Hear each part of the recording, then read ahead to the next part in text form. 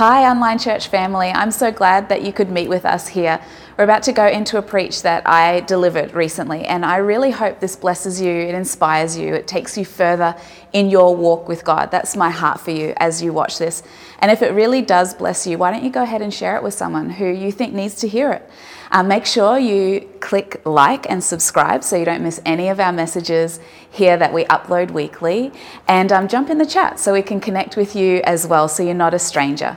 So sit back and enjoy. I hope that you get blessed. So here we are. It's mid-June. We are heading into July, which is amazing. And I kind of every couple of years take the opportunity to teach giving.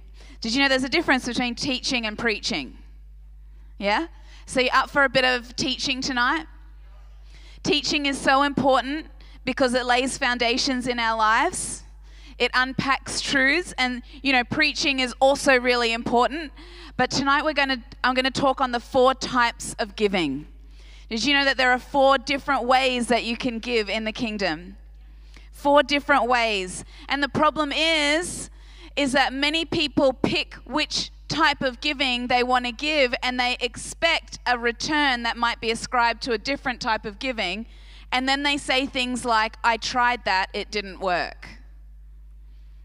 And so tonight I want to unpack what the 4 types of giving are and what the fruit of that giving is, so that you don't need to say it didn't work, because I promise you it will always work the way it's meant to work. Many of us just don't know how it works.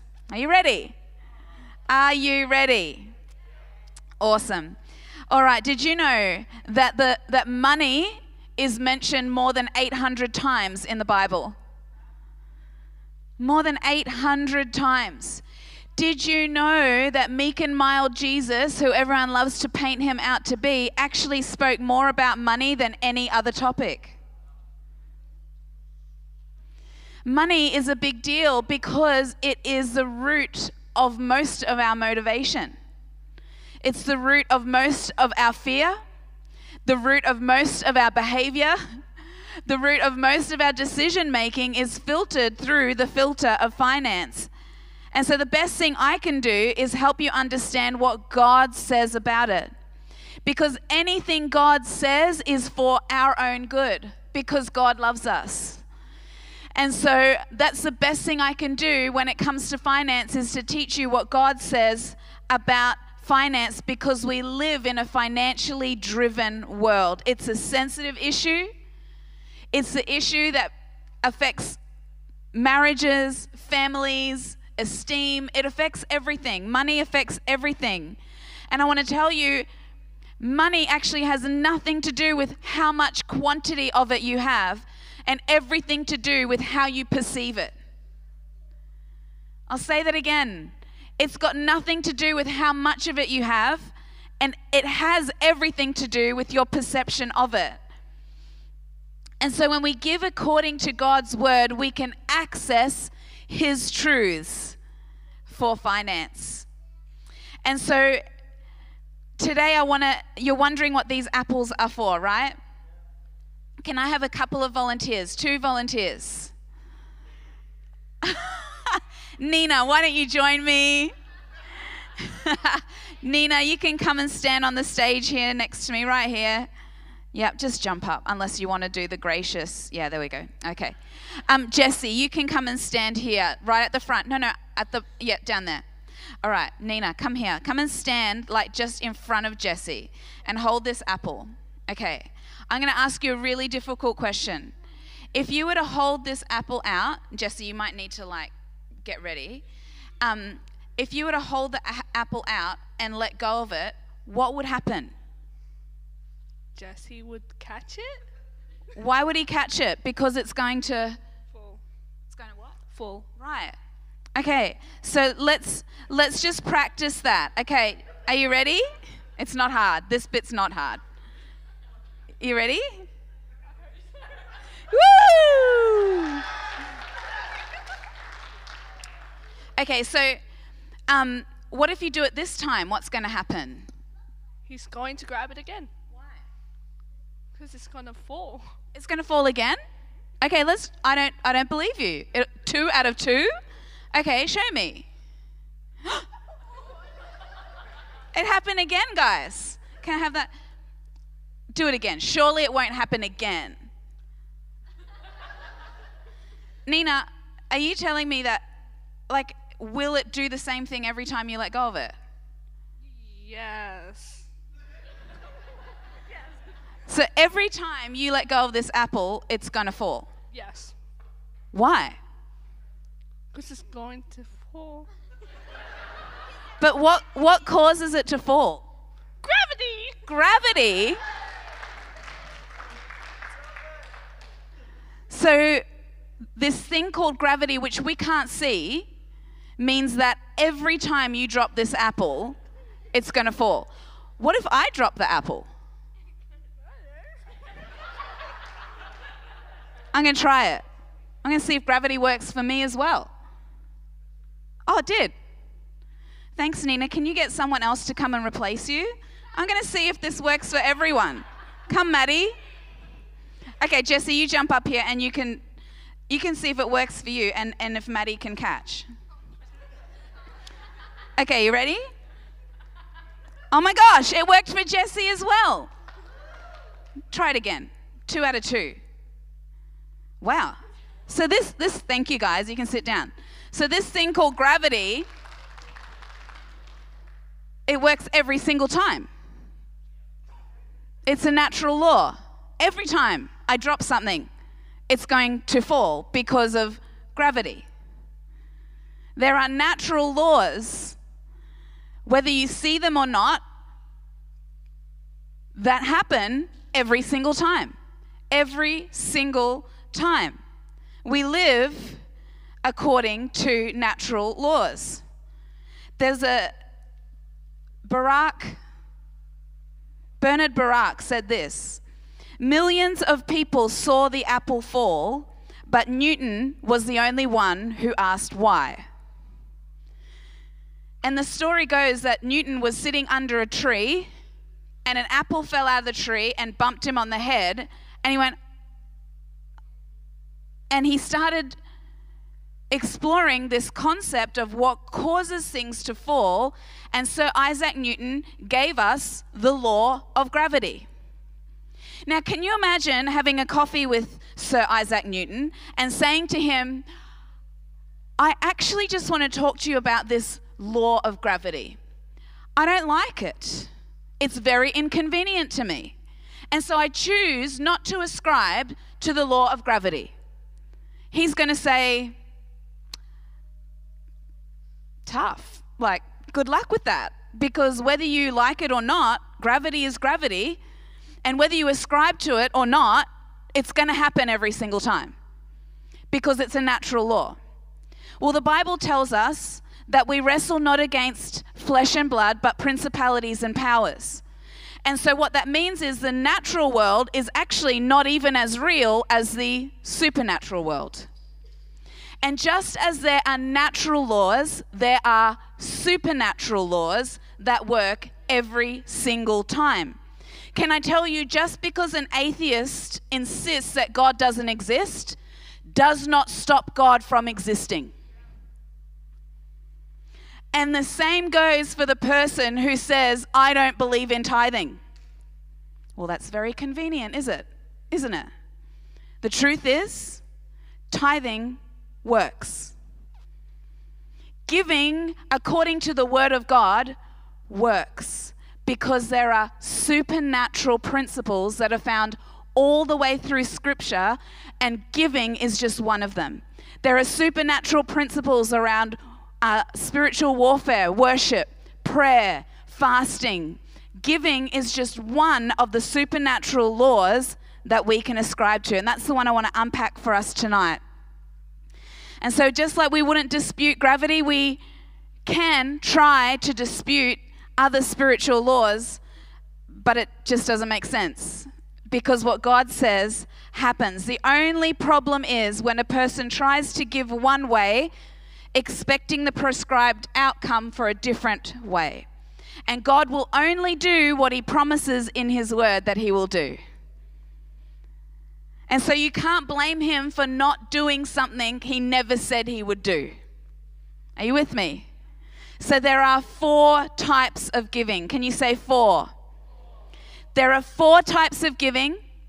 Each one has a different motivation. Each one has a different rate of return. Can you say rate of return?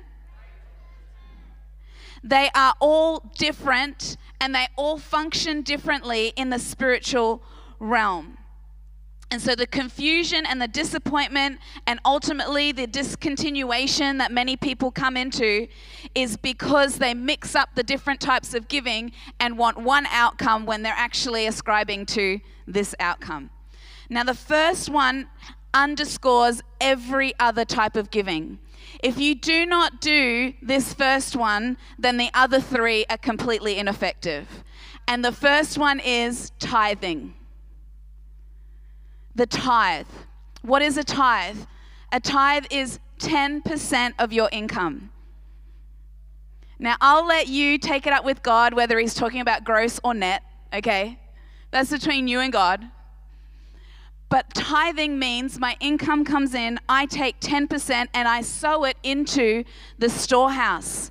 Malachi 3 verse 8 to 12 says this: will a man rob God? Can we rob God? He's saying, well, you have robbed me. How? They say.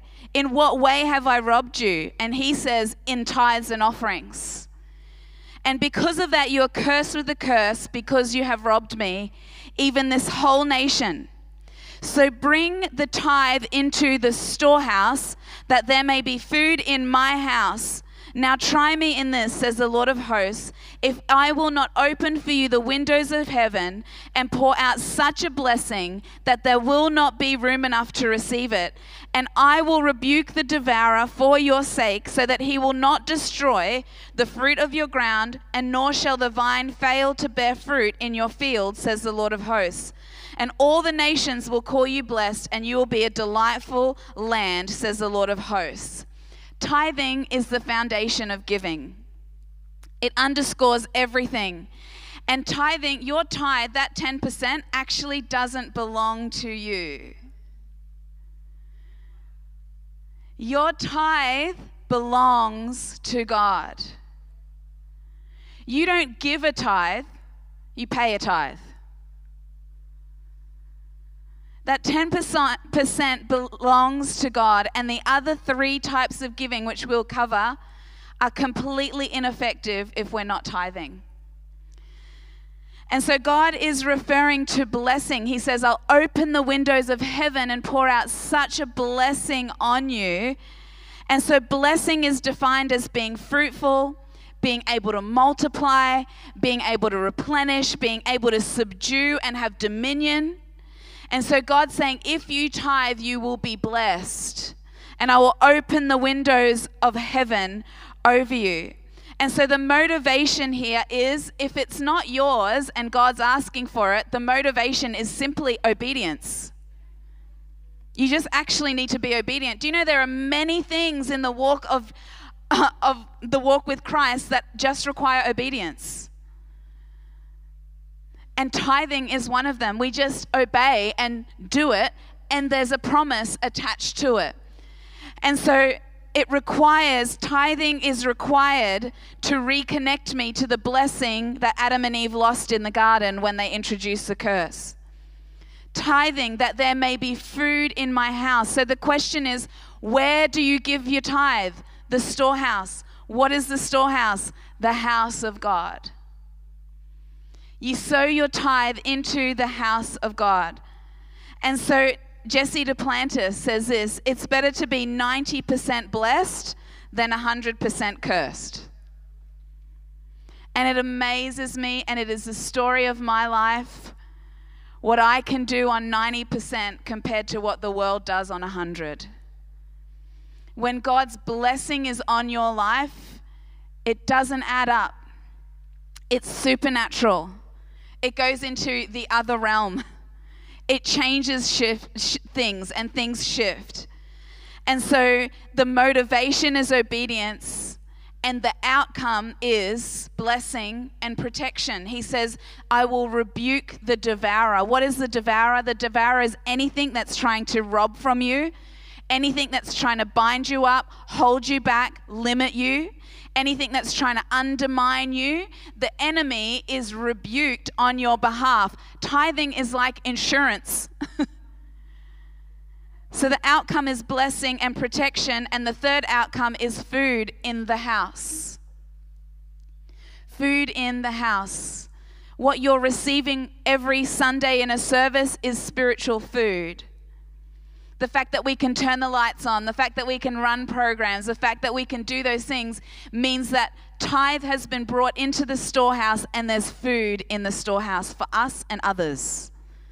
So the outcome is blessing, protection, and food. That was number one, and that's the one that underscores the others. Number two is first fruits. And to be totally honest with you, this is the one that's probably the hardest for me originally to get my head around. I can sort of quantify the others, but first fruits is so vague. The only thing clear about it is that you give it first. But there's no amount prescribed to it. There's no direction around it. All it is, it's the first fruit of all your increase. Proverbs 3, 9 and 10. Honor the Lord with your possessions and the first fruits of your increase, so that your barns will be filled with plenty and your vats will overflow with new wine. Has anyone got any barns? No? Any vats? No? Bank accounts? Right. So, honor the Lord your God with the first fruits of your increase, that your barns will be full of plenty and your vats will overflow with new wine. And so in the Old Testament and in the New Testament, first fruits are mentioned. And the motivation for first fruits is actually generosity. Because what this is it's your increase. So say you get a pay rise, you give a first fruits offering off that portion. Just once. It's a once-off offering on the increase. Maybe you get a Christmas bonus. You just give a part of that as a first fruits offering off your increase. It's not your weekly income because that's the tithe. It's any increase you might have. And it can be whatever you want. It can be 5%, it can be 50%, it can be the whole lot. I know people who give a first fruit when they get a new job and they pay that whole first check. Whatever it is, first fruits is given out of thanksgiving and a recognition. And the recognition is this: God has given me this increase. It's acknowledging God and saying, God, you have given me this increase. And so out of thanksgiving and recognition, I'm going to give you a first fruits offering off it. First fruits. And so it bridges both testaments, because in the New Testament, Jesus is described as the first fruits offering on behalf of all mankind. One son was given so that many sons could be received. And so it bridges both testaments. In Romans it says, if the first fruit is holy, then the rest will be holy. If you give to God first, whatever you're giving out of will become holy, the whole entirety of it. If the first is holy, the rest will be holy. And so, first fruits show that I'm not in love with my bonus or my pay or my income. It shows that I'm thankful to God for the extra that He gives to me. And so the reward, it says, is filled storage places, and that we're bursting out.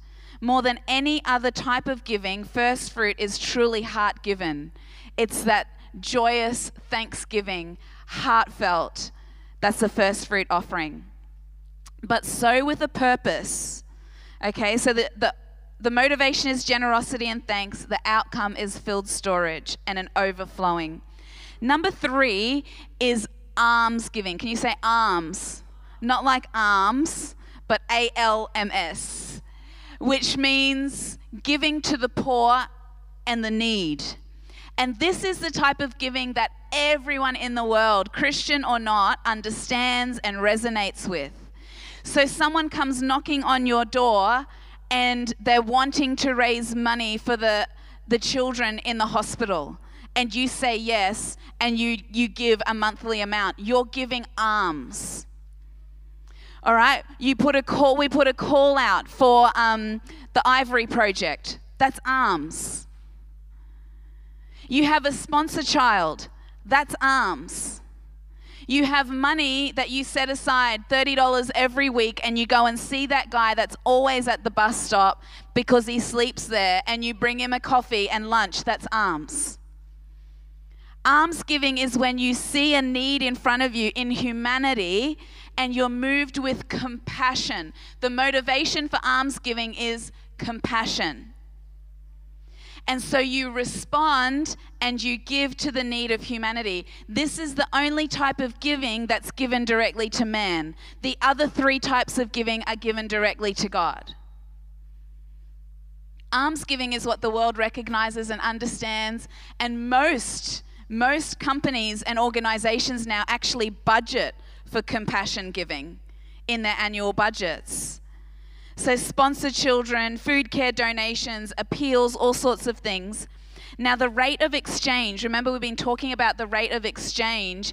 In that tithing, you're protected, you're blessed. With first fruits, you're overflowing. With alms has the lowest yield, possibly because it's the only one that gives to man.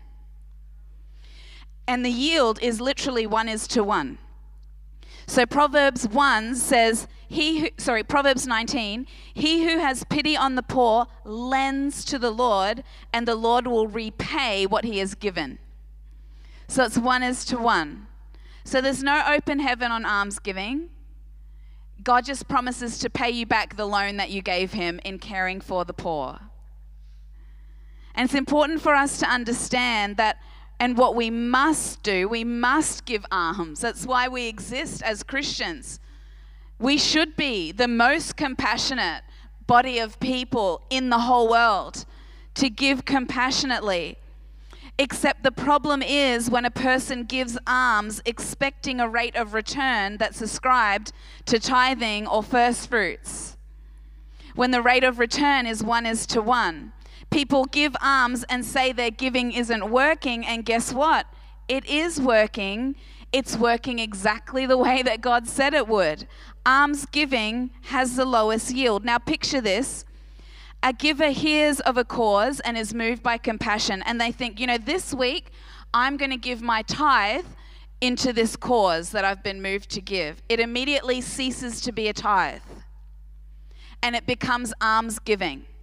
Why? Because it's no longer going into the storehouse.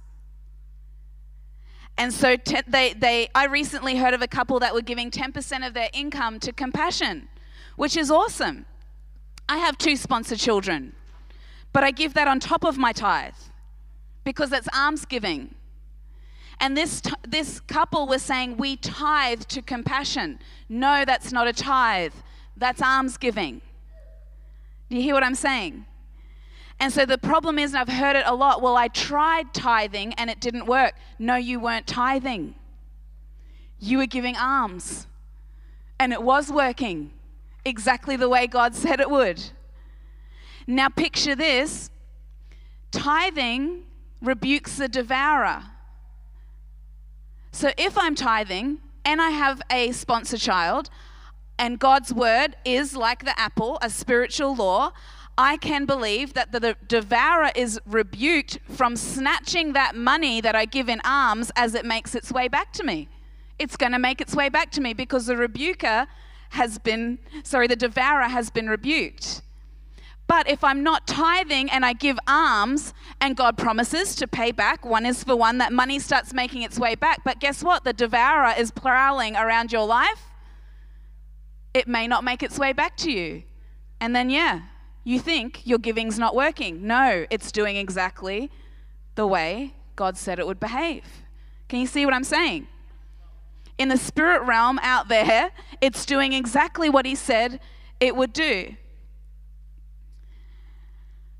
So it is essential and it's a joyous activity to give alms. And we applaud and we honor that act, and we do it over and over and over in the life of our church. I know many of you do it individually and personally. But almsgiving, the second thing we need to know about almsgiving is that it must be done privately. We often will share testimonies of the breakthrough that we see from Faith, Love, Hope, from tithing. But the thing about alms, in Matthew 6, it says this: "Take heed that you do not do your charitable deeds before men to be seen by them.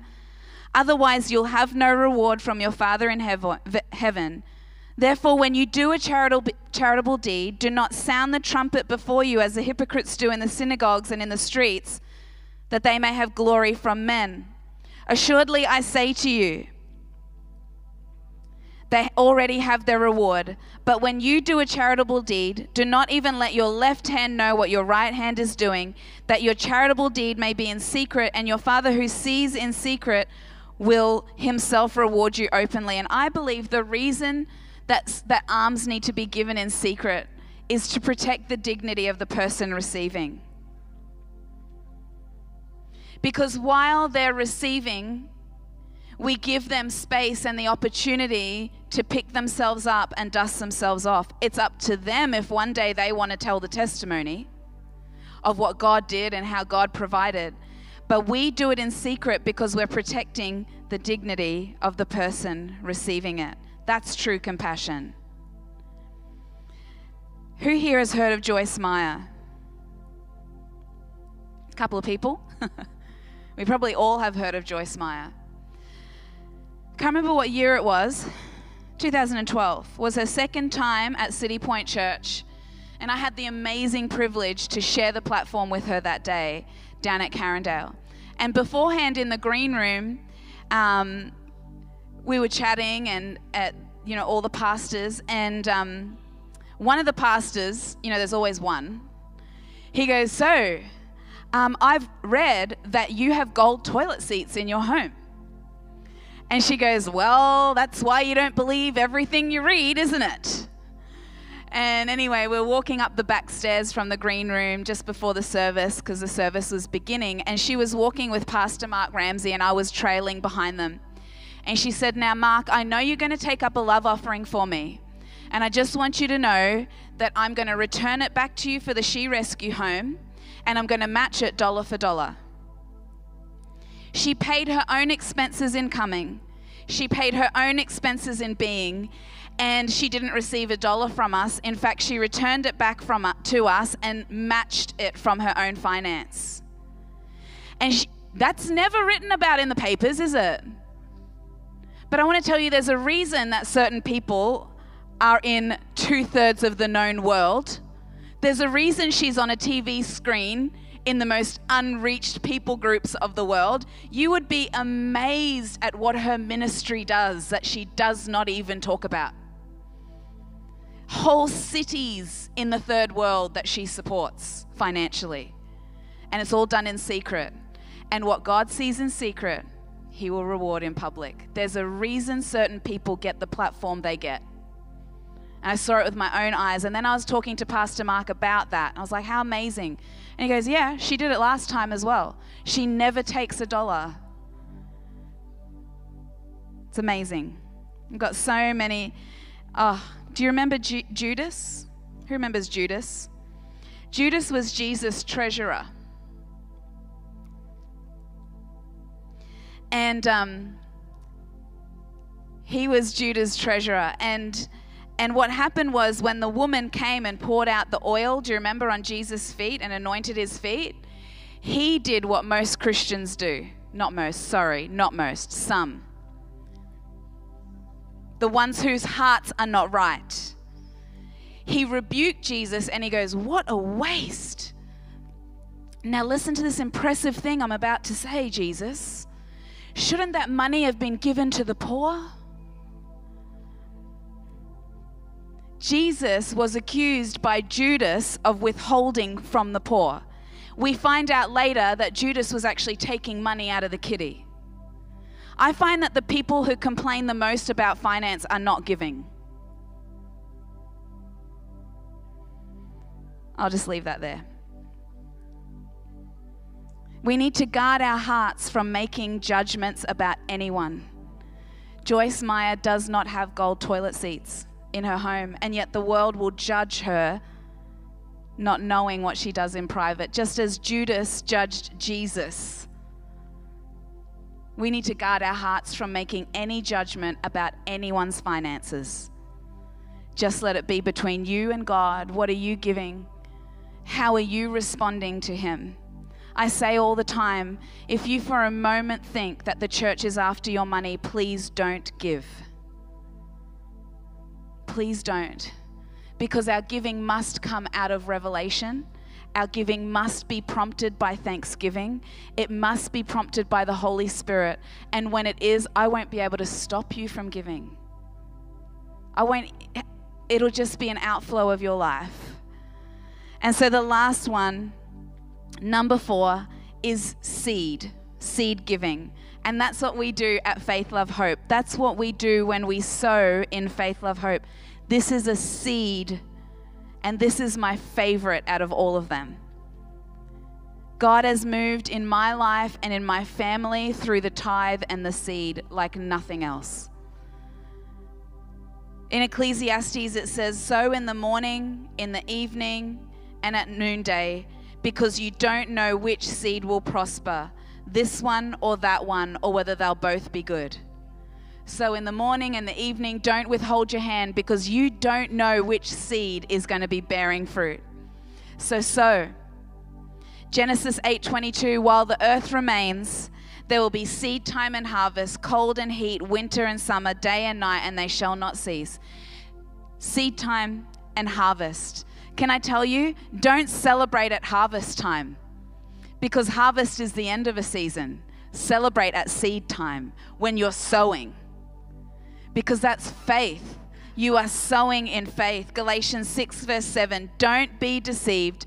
God is not mocked, for whatever a man sows, that is what he will also reap. Corinthians 9 verse 6, he who sows sparingly will reap sparingly. He who sows bountifully will also reap bountifully. The motivation for seed is faith. God, I'm sowing because I know you're going to do something with this. This is a seed. They say you can count the number of seeds in an apple, but you can't count the number of apples in a seed. And every seed I sow is in faith. And seed is designed to multiply. So, do you remember the rate of return? The rate of return on a seed offering is 30, 60, 100 times. You sow one seed, 30, 60, 100-fold. What the Bible is saying is that you cannot measure the fruit of a seed, because a seed has one purpose, and that is to bear fruit. So when I sow my seed, I sow with great faith and anticipation. The rate of exchange, 30, 60, 100-fold. The only condition is, obviously, you sow it into fertile soil. You can sow this anywhere. I went through a season where I was tithing into the storehouse and giving a second tithe, a seed, into a ministry overseas that I wanted to partner with because I admired. And I did that for a season. You can sow it anywhere. It just has to be good soil. Good soil, obviously, if you plant seed in bad soil in the natural, it's not going to bear a harvest. Same in the spirit. It has to be soil that's reproducing, growing, thriving, and then you activate the reaping process. You know, a farmer doesn't just plant seed and then leave it there. A farmer then goes and harvests the seed. There is an active harvesting where we pray it into being, where we nurture it, we support it, and we don't just leave it to its own devices. We harvest it in the spirit as well. We call it in. Galatians 6 verse 9 says, don't grow weary while doing good, for in due season you will reap if you don't lose heart. In 2 Corinthians 1, the promises of God are in him, yes and amen, to the glory of God through us. And he who has established us in Christ has anointed us, and who has anointed us is God, and sealed us and given us the Spirit in our hearts as a guarantee. What that means is that there is something coming, and delay is not denial. Don't grow weary doing good. Motivation, faith. Rate of exchange, 30, 60, 100-fold. And I've seen the seed offering as the quickest way to stop poverty and cancel debt. 30, 60, 100-fold. Our senior pastor, Mark Ramsey, always says, you will not be poorer for giving. You will be poorer for poor money management, but giving will never make you poorer, because God has given you pathways to blessing, breakthrough. It's a spiritual principle. It works every time. You give a tithe, you'll get the return of a tithe. You give a seed, you'll get the return of a seed. You give an arm, you'll give the return of the arms. You give a first fruit, you'll get the return of the first fruit. So I want to encourage you tonight in the motivation over all of it, and I've touched on it, but 2 Corinthians 9, verse 7.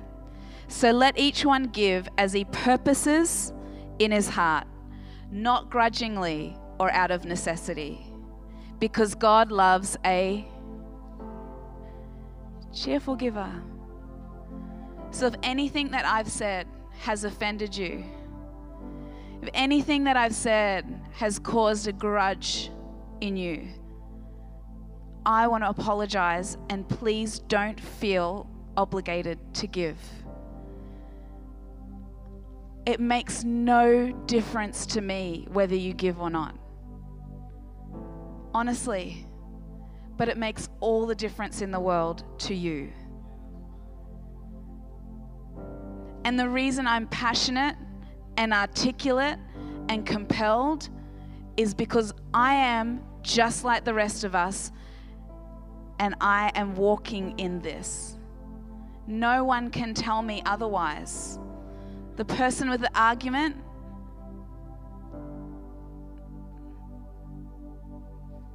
the person with an experience is never at the mercy of the person with an argument. I've got both. But my experience is the goodness of God around finance. I came from the wrong side of the tracks with no money, family that was lacking. And I came into God and I trusted Him at His word. I promise you. And I know there are many here who will testify to the same thing. God's not after your money. He's after your heart, and He loves you, and He wants you to be blessed. The enemy wants you to be in lack. The enemy wants you to have not enough. God wants you to be blessed so that you can be a blessing. And it's a whole other message. He who has been given much, much is expected. And so when God trusts us, it's because there's a world out there that needs us to minister to them. That's a whole other message.